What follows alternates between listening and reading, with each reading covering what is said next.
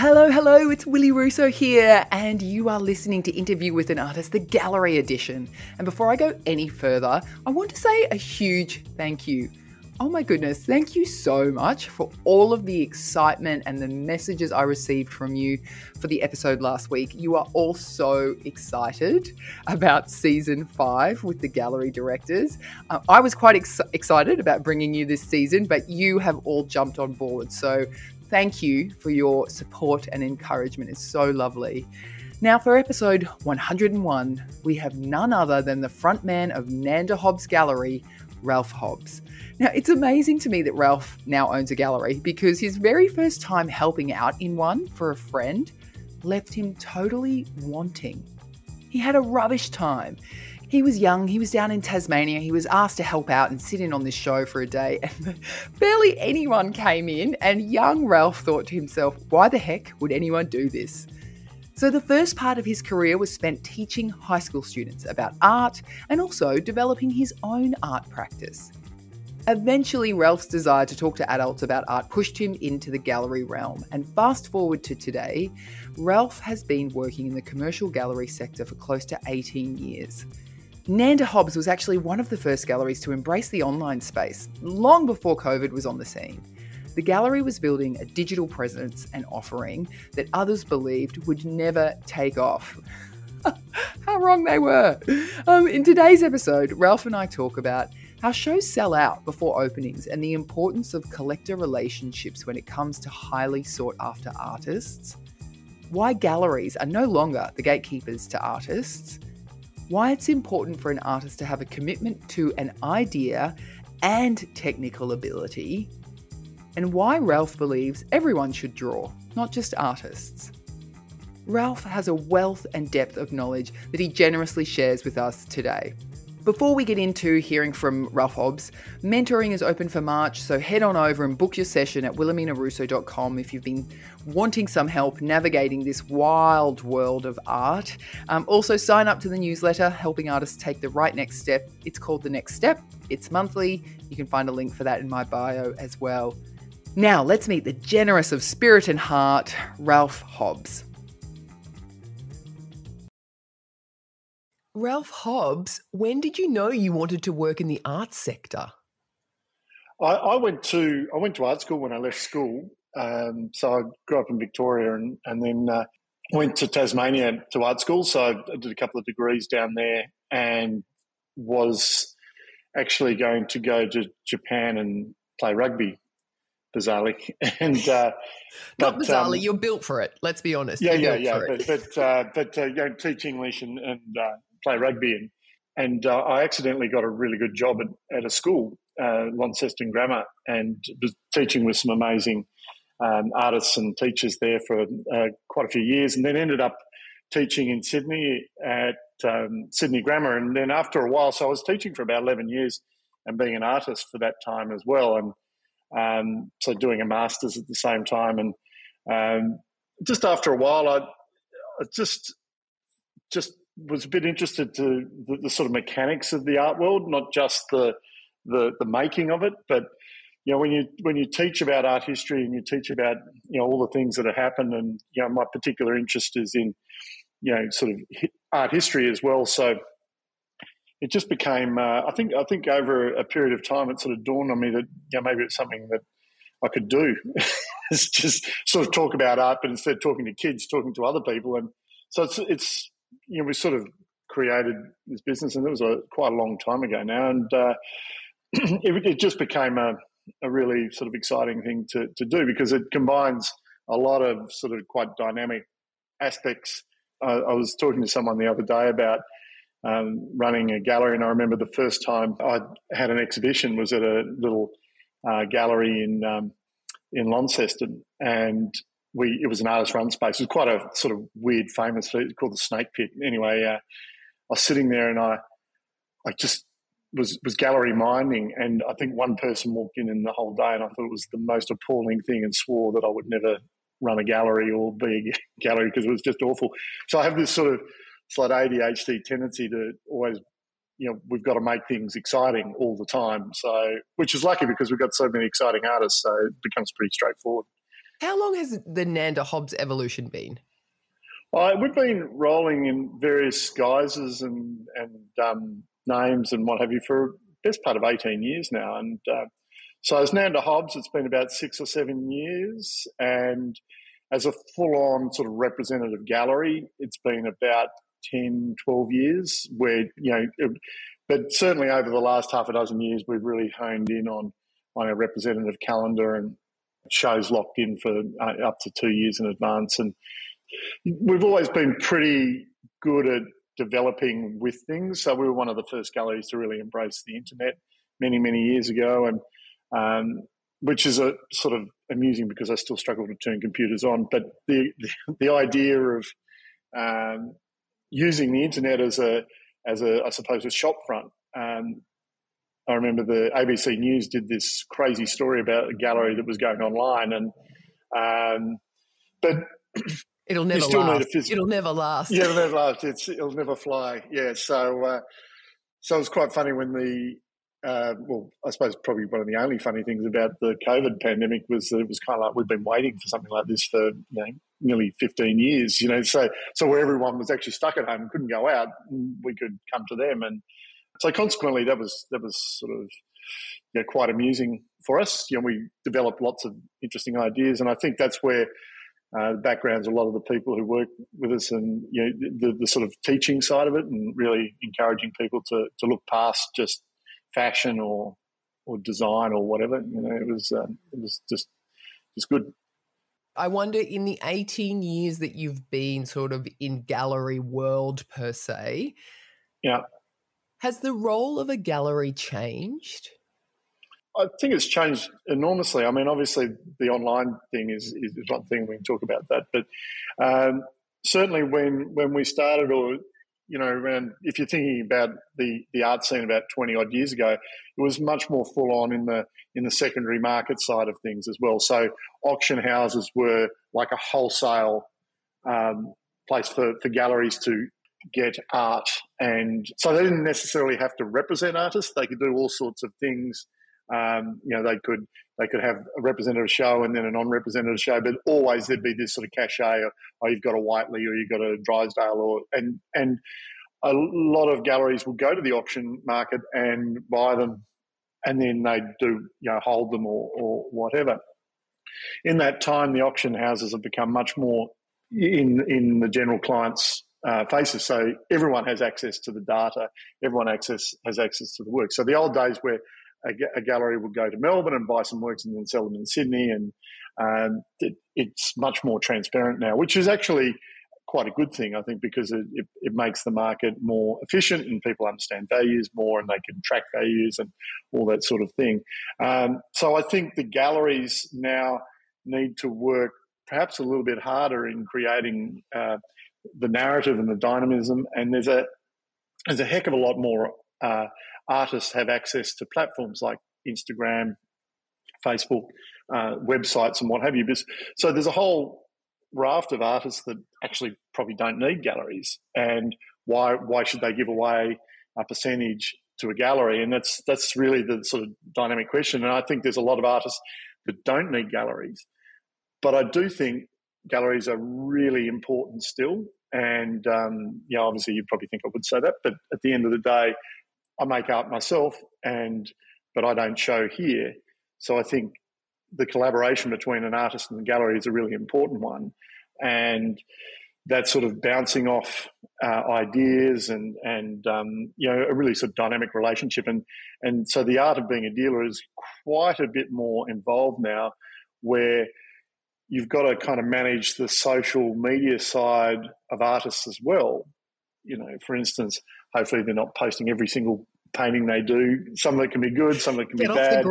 Get off the gram. Yeah.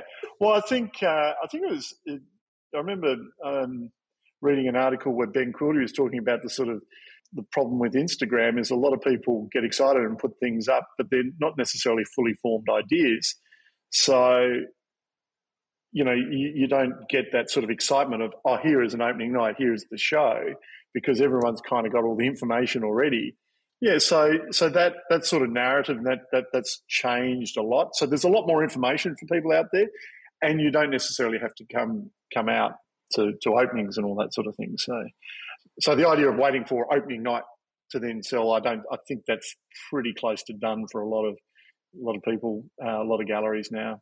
It's about being on lists. It's about having a relationship with for the clients to have a relationship with the galleries so they get the work. I'm so glad you raised that, because I want to ask you about that. So, I think one of the shows I went into at Nanda Hobbs in the last 12 months that was almost completely sold out before opening was Caroline Zielinski's show. And it was a stunning show, really powerful and aesthetically beautiful and very a lot of story and meaning behind it. And I walked in and I thought, oh my God, the poor average punter who was like, oh, I've seen this artist and I'd like to buy them. They've got no chance. So how do you, and this is maybe going off on a tangent, but as a collector, how do you get to that point where you're being called about, okay, this artist has a show coming up and they will be on sale? Like, how does that happen? Well, I think galleries by their nature, and I don't know of a gallery that doesn't have a sort of, pretty tight inner circle of collectors and what have you. And that's a really important factor in the business of art. And also so some collectors like to completely make their own decisions, and they target someone and they go, okay, I really want that. And that's kind of what you want for all your artists, that there's a broad spectrum of people out there wanting the work. But for us, we just, we're always trying to encourage people to see our artists. So the simplest way has always been to get on a preview list, which will, along with, I suppose, special clients and people who've expressed interest, and you've got a bit of forewarning that it's coming. I think at the end of the day, really simply put, if you're interested in the artist in a particular gallery, then you kind of have to develop a relationship with the gallery. Just talk about and make sure, and everyone's got pretty good database management now, so they can say, okay, well, someone's interested in, for argument's sake, Caroline Zielinski. Okay, well, these are the people before it goes out and live. But what we don't do opening night, wait for opening night, and we've always not done that, and that comes from a particular thing as an artist. I remember, 20 years ago, you'd be worried about, is it going to rain? Is the traffic going to be bad? Has there been another GFC? Has there been a COVID outbreak? All these things. So we say, okay, well, wherever you are in the world, you have an equal opportunity, for a start date. But also, if you're on the preview list, and you get that opportunity. And it's particularly pertinent in Sydney. The number of exhibitions where people with the best meaning in the world, but the traffic is just appalling, or there's a thunderstorm in summer.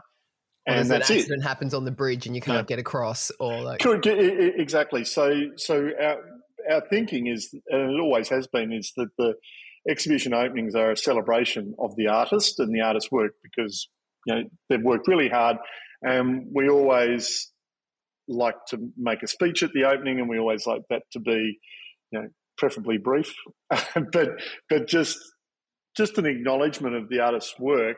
Not just turn up and see how it goes. We're not really that sort of organisation. We like to make things happen rather than just passively see. That's not everyone's cup of tea, by the way. But my thinking is, our thinking is that we like our artists to be really professional and hardworking, and honestly, they've got to work really hard to keep up with the sort of appetite for the work. Generally speaking, that it's only right that we do everything that we possibly can to help facilitate that financially in sales, and also making the experience great, because just being an online space doesn't cut it for me either. You've got to have a beautiful space, and it's got to be exciting. The opening night can be exciting, and you've been to a few of the openings where there's nothing like having an exhibition spill out into the street and all that sort of stuff. And it's one of the rarer occurrences, I would say, in the Sydney art scene that I've experienced. But there's this lovely collegiateness among the Nanda Hob artists. I've been to a number of openings where you'll see a majority of a number of other artists who show with you in there supporting the other artists. Yeah. And it is this lovely vibe. And I wonder, how do you create that collegiateness amongst your artists? I mean, alcohol helps. Alcohol and a fabulous cheese platter. Yeah, good cheese. Yeah, no, great booze. No, we've always seen it as three sort of points. You've got collectors, you've got the artists, and you've got the gallery. And in every single sense of the word, it's a symbiotic relationship.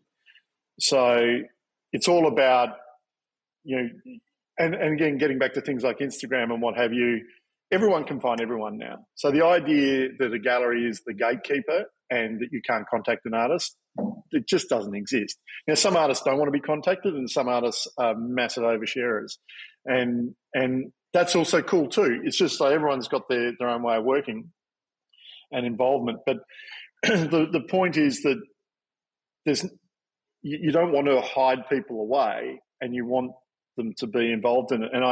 And we really encourage artists to enjoy each other's company and to talk about ideas and help each other out, not to compete, but just to have a situation where we can all celebrate some our joint success.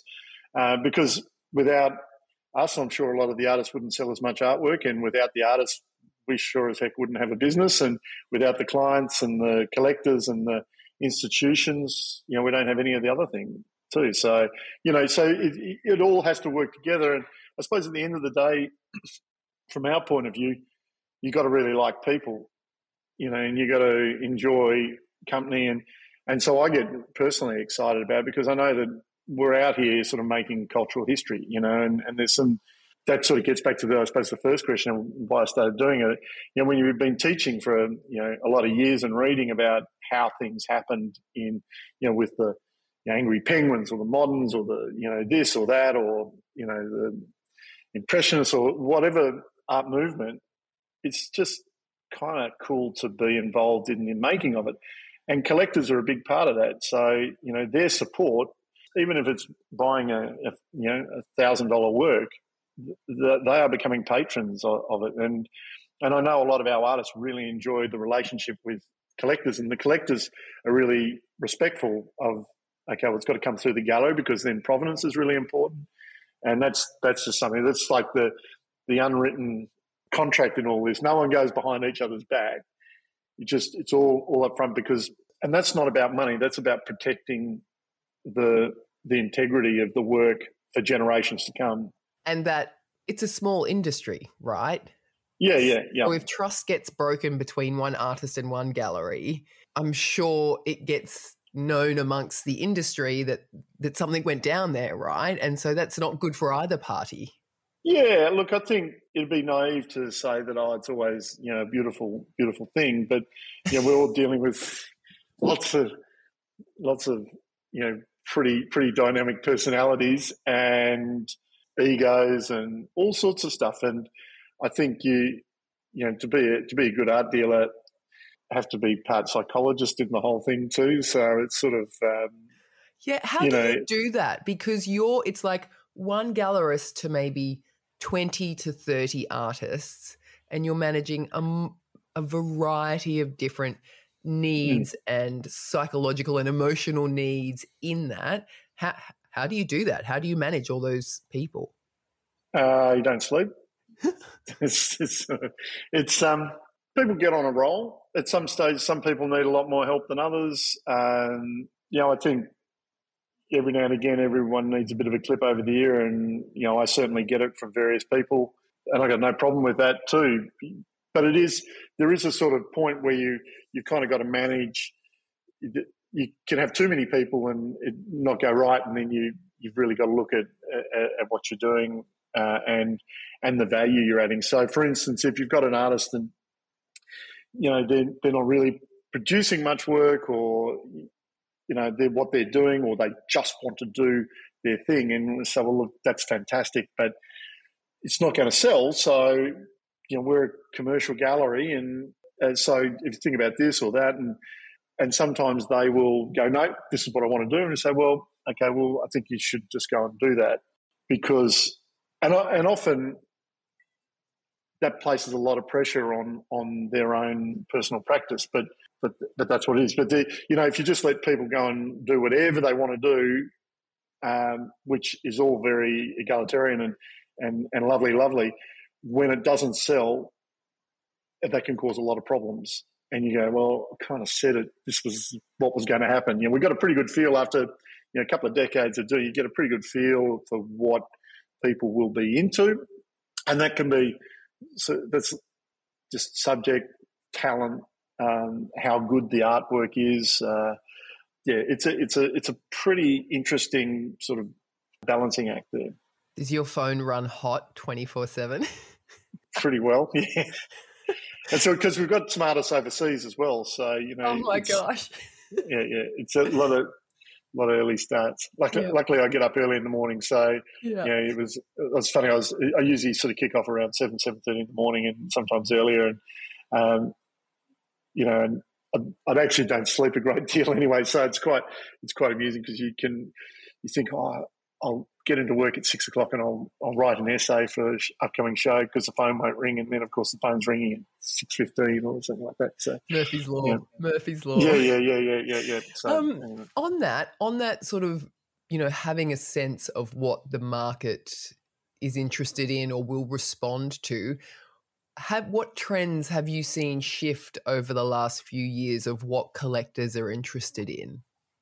I was actually thinking about this a couple of days before you actually messaged me about this, and just sort of trying to pick what's happening and what's exciting. I mean, for starters, probably best to explain the sort of work we're interested in. We're not an uber contemporary gallery. We're not an uber traditional gallery. We don't worry whether it's photography, painting, drawing, sculpture. It can be installation for all I care, but it's got to have probably three key things that we look for. So technically, the artist has got to be really good, whether they're a great drawer, photographer, and then they've got to have something to say, which is really important because you can be the most fabulous technician, but just be doing the most banal stuff.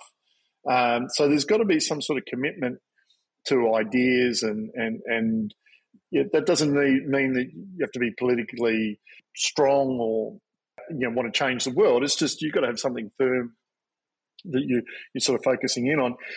And then ideally, there's got to be some sort of attention being drawn from somewhere else, whether that be the press, whether it be curatorial exhibitions, everything from biennales to Archibald prizes and all that sort of thing, which are a good gauge that other people other than us think that it's interesting or good. None of those things individually make a great artist. So for us to delve into that is quite interesting. And the trends at the moment, there's been a big conversation, obviously, in the last decade or two around post-colonialism. And I found it really fascinating because my master's was all about post-colonialism, and that was in the late 90s, early 2000s. So a lot of the conversations, a lot of the art, a lot of the ideas are very similar to things that we were discussing back then with people like Gordon Bennett and Ian McLean and all those guys. So I found it quite fascinating that that's become a thing, and I think it's really, really important. But it's not only in this country, it's worldwide.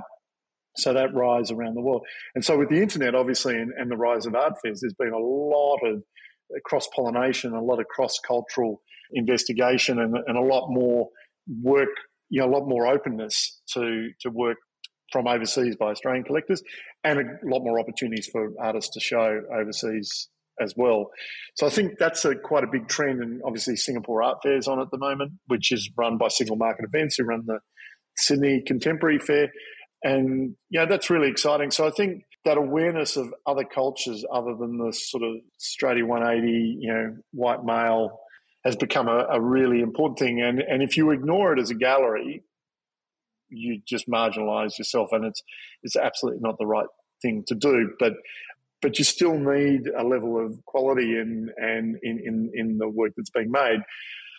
So I see part of our role in that as a gallery is to really encourage people. So we'll often work with artists for a year or two if we think they've got something there.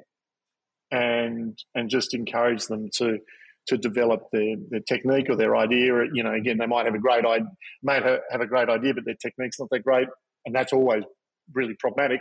If they've got, you know, great technique, but you need a bit of a shunt, it's a really interesting sort of balancing act. But I think overall the trends around identity, both sort of personal identity and cultural identity, are critical. And over the last couple of decades, this sort of rereading of First Nations painting and artwork has been just long overdue, but really exciting. So I remember doing tours with school kids around the WIN Prize, and there'd be one or two Indigenous works in the prize, and just going, this doesn't make any sense. And now it sort of, you know, became huge, and people's awareness.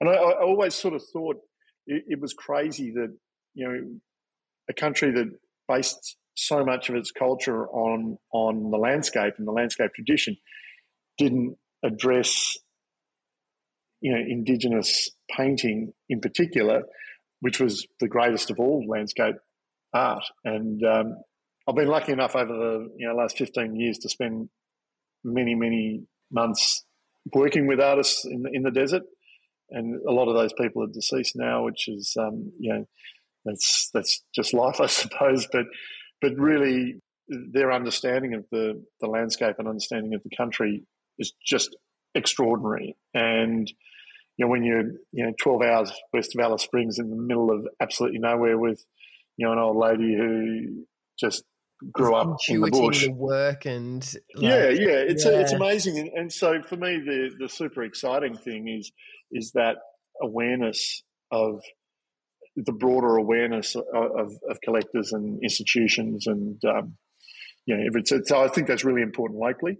The trick is going to be the next generation of Indigenous or First Nations art, how that manifests itself. And I think, you know, artists like Reko Rennie, you know, doing some really interesting things, you know, which is sort of this absolute cross-pollination of his traditional culture, but, you know, this full-on graph poppy thing, so it can, you know, really travel all around the world. So that's important, and I do see a real renaissance of painting. You know, I went through art school, you know, in the death throes of postmodernism. What did your parents say about you going to art school?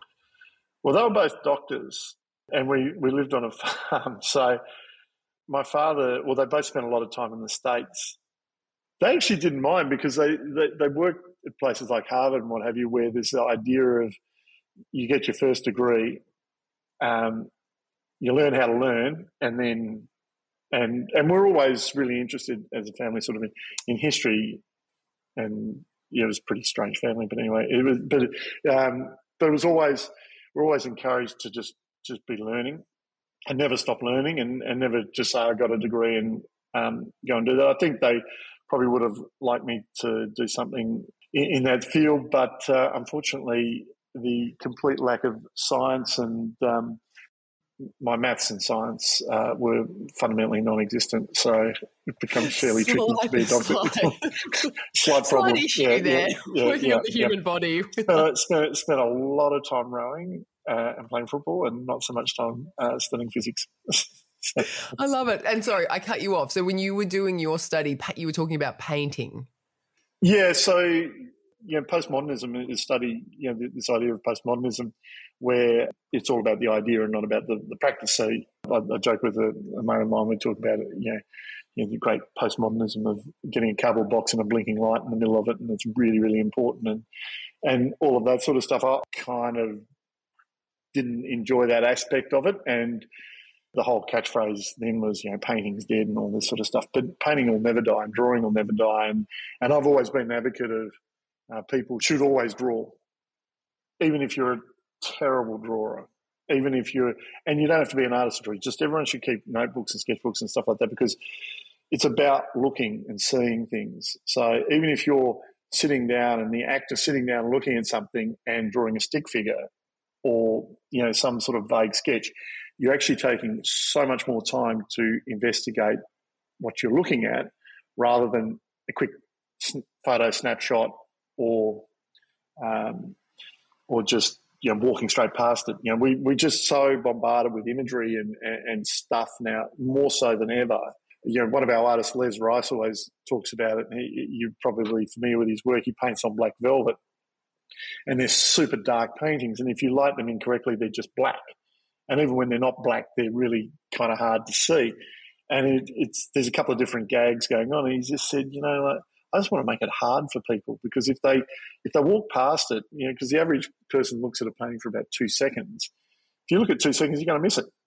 And so stuff you actually have to work hard to find what I'm saying, and then it will reveal itself over time. And that sort of idea is really exciting for me. And I'm not I don't have universal agreements, but the idea that there is a level of technique and craft involved in it is something that is quite important to me. I super appreciate conceptual work, and I think it's amazing, but just personally, I like that. And from a commercial point of view, there's a lot broader amount of people that want to enjoy that, which is different from, say, the idea of just decorative art or wall furniture or whatever you want to sort of. There needs to be some academic rigor in the way people go about working. So you look at the great artists, young and old, they really work hard. They're just very passionate, work hard, and always pushing ideas and committing themselves to it. On artists, who is the most recent artist you've brought into Nanda Hobbs, and what was it about their work that sort of captured you? Well, one of the really we've got a few new artists coming on this year that just haven't quite been announced yet, which is exciting. But the second half of last year, we started working with David Fairbairn. I'd met him a couple of times, but we didn't really know each other. But he'd been watching us for a while and was really interested in how we were going about things. But I knew his work, or I'd known his work for 20-odd years. And as a drawer, a painter, the guy that the person that sort of sits in that weird world, is it a drawing or is it a painting? It's completely in my wheelhouse. And also it's pretty dark and a bit gothic and he's and that's your vibe, is it, Ralph? Oh yeah, completely. Yeah. It's love it. Yeah, no, it's sort of so Nick Cave, but it's just but just his investigation. He's essentially a portrait artist, and his investigation into people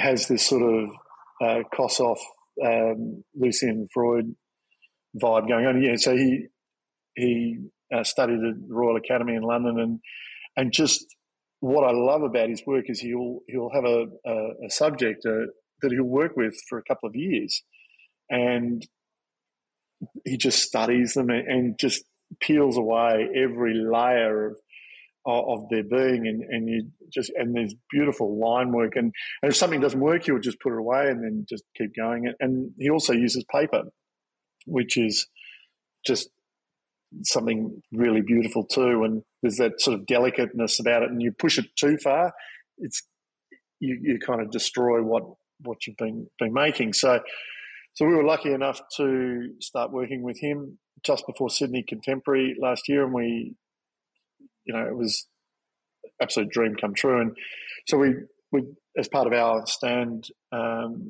which was kind of nicknamed the sort of Heart of Darkness. I think it was just the Heart of Darkness. It was sort of counterintuitive. Everyone was going, well, this is going to be really exciting, the art fair. After a couple of years of COVID, it's all going to be bright and exciting. And it's like, no, we just went with really dark paintings, and it was. You had an amazing sculpture.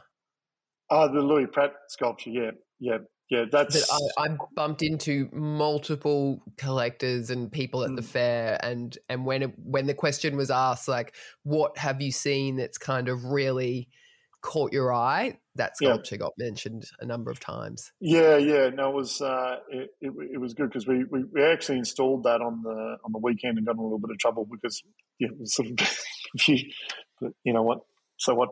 And but it was really cool because it was kind of Louis is doing his PhD and he's an amazing sculptor, amazing artist, but always been on the idea at the forefront of technological work. And this particular thing, if you haven't seen it, it was a very Dutch ghost, and it was a concave mirror and a sculpture, and he'd morphed the skull, which had been Van Gogh's skull. So when you stood in a certain point, there was like a hologram in between the mirror and the sculpture that was real, essentially real. And so we were sort of calling it an analog hologram. And it was groundbreaking, hasn't really been done before. And so it was quite extraordinary. And it was great, a great thing. And it started in the gallery as part of our install here. And then we thought, no, we'll take it up to the fair for the weekend. And it was great fun. So. Who has been one of the longest standing artists you've worked with, and why has that relationship been so long standing? We worked with Adam Noodleman pretty much for the whole time that we've been going, and that's been really interesting. And another artist, Morten Lassen, who's coming up. But to talk briefly about both of those guys, Adam Noodleman, we met. He was one of the first guys. He was actually travelling really well in Melbourne, and he'd had a couple of shows in Sydney, and I'd sort of seen his work. And this is early 2000s, and I actually remember meeting him at a print studio, and then we were randomly in Melbourne for an opening one night, and he was standing out the front, and I said, "Oh, you thought about showing in Sydney?" And he hopped on a plane, came up, and so we've had this really interesting relationship. He's a very slow painter. Sort of paints, it has no regard for fashion whatsoever. So he paints very much in the sort of manner of Ruysdael, the Dutch masters, and his paintings are exquisite, and the structures in the landscape. And so, we catch up usually about once or twice a year. He lives in Gippsland now, and it's always pretty dynamic. And he's a sort of knockabout fellow, but he has this great love of this sort of painting and sort of building up, and he's always viewed that it'll take him decades to get to the top of his game, and so supporting that along the way has been really interesting. So we watched the paintings go from a few $1,000 or $5,000-$6,000 up to $50,000-$60,000, and now starting to get in some really good collections and sort of pushing it. And I think part of that relationship is always his pushback on us. So if he doesn't like something, he'll tell you straight up. And often we've had some humdinger arguments, but it's always sort of mutual respect thing. And Morten Lassen is a Danish artist that we met before we'd actually started working. I was on a painting trip of all things in France, and we met in the south of France. It was a bizarre story. And when I was at Sydney Grammar, and there was an artist in residence program, so I managed to convince Sydney Grammar that he should come out, and he was showing with another gallery in Sydney for a while, and then came on board. And I remember sort of drawing with him one day. We'd just sort of had a few drinks one night and said, "Oh, let's go drawing just below Mont Ventoux." And we said, "Oh, have you ever thought about coming to Australia?" He said, "Absolutely not." And pretty much since then, COVID aside, he's been to Australia at least twice a year, every year, and has built he's got a worldwide exhibition program based out of his career in Australia. So he was virtually unknown in Denmark, and so his career at home in Denmark was kind of launched through Australia, which was pretty amazing. And that's so cool. Yeah. So he's coming out. We're really excited. He's going to do one of our project space shows just to sort of reintroduce him to Australia, which has been a few years. So it's been, and his friend was Soren Solker, the photographer that did the Murmuration, the Black Sun project last year, photographing the starlings around the world, which was huge for us. So very cool guy. So that was so it's really built on sort of dialogue and everyone sort of understanding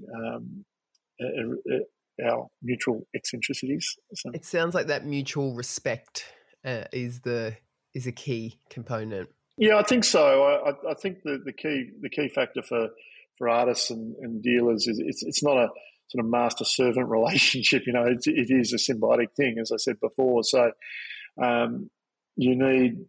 but it needs to be pretty frank. So a lot of artists will talk to me about, what do you think about this? And I go, don't know, convince me. you know, because if I'm not convinced, it's very hard for me to go and stand on a soapbox and sing it to the world. Yeah. Yep. And so consequently, you know, I like to do a lot of writing for our artists because I think it makes me understand their work better, and then again we can convey it. So, which is quite a big component of what we do, rather than going, oh yeah, next. You know, it's pretty hands on. Other than obviously Nanda Hobbs, where is another favourite place of yours to go and see great art? I'm a pretty big fan of just looking at art everywhere. You know, I think in like I've got lots of commercial galleries that, you know, we're friends with, and unfortunately we're not the purveyors of all excellent art in the world. But I'm really interested in a lot of contemporary artists, and I'm also interested in the history. So obviously the Art Gallery New South Wales is, you know, go to, and Art Gallery in South Australia. If you ever go to Adelaide, you must go in and have a look. Such a great gallery, isn't it? Yeah, and the installations are really super cool. So, you know, you've got, you know, Alex Seaton next to Rodin. I love all that sort of juxtaposition, and I think Sydney Modern's been a really excellent addition. You know, people will always criticise various aspects of it, but I'm really interested in the way things are installed, so because that can change the narrative. And so for a long time, artefacts from my trips away and all that sort of thing, and hanging them next to Indigenous paintings next to, you know, people like John Glover, for argument's sake. We've been doing that for quite a while, and I'm really excited to go to places where the installation of the work can be, just adds an incredible level to it. I think it's really important as a dealer or a collector. It's about being an enthusiast. You want to go to something that challenges you or pushes the boundaries. And, you know, I quite enjoy shows that kind of make you angry too, you know. It's because at least you're thinking about it, you're talking about it, you know. It's making you feel something. Yeah, exactly. Yeah. One last question before I let you go, and I call this the one that got away.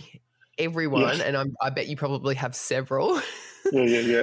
Has an artwork that they saw and they loved and they dilly-dallied and then they didn't buy it and then it wasn't available and then it haunts them.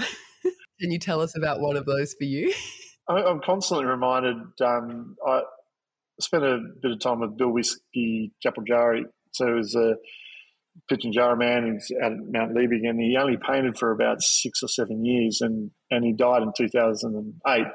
And I had spent quite a bit of time with him and just had this beautiful relationship with him. And he was a Ngangkari, basically a healer, and he just had this extraordinary power, and it was directly conveyed in the paintings, and they are extraordinary. He only painted, I think, about 300 works. And over that time, I had access to most of them, or a heck of a lot of them. And my connection to the work was just so absolute that I actually really struggled to stand in front of the painting sometimes. And anyway, in years gone past, you know, I've seen some works come up and the Indigenous art market dipped down, and I had some opportunities to pick up some works. And now, in the last few years, he's been picked up by Gagosian Gallery. So those paintings are, you know, $250,000, $400,000 now, and it's just like, well, that's it. That ship sailed. Yeah, that's gone.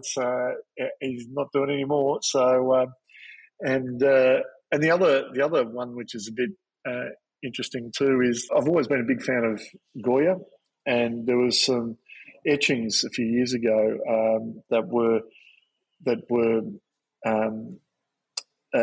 at auction, Los Caprios, and they're just first state editions, and they were so powerful. And so, you know, it goes back to that whole sort of Gothic thing, and you know, a couple of the key works, and I was going to, you know, now's the time. I think they were, you know, $5,000 or something like that. And I thought, I'll just go to get one because, you know, I sort of see Goya as kind of like the father of modernism, and just said and did whatever he wanted in such a beautiful way. And so I went back to the auction a day late and I missed out. So they do come up, but again, the prices have increased, and it's all about getting them in the right condition as well. Yeah. Oh, I love this. I'm trying to picture you as like a goth, like dressed all in black with black eyeliner and black. You're so jovial otherwise. But for the record, I've never been a goth. So Oh, yeah, you haven't been a goth, okay? no, never, no, black eyeliner. I had a couple of black eyes, but no eyeliner. Oh, I love it. Ralph Hobbs, thank you so much for joining us on Interview with an Artist. It's been such a pleasure. Good on you. See you soon.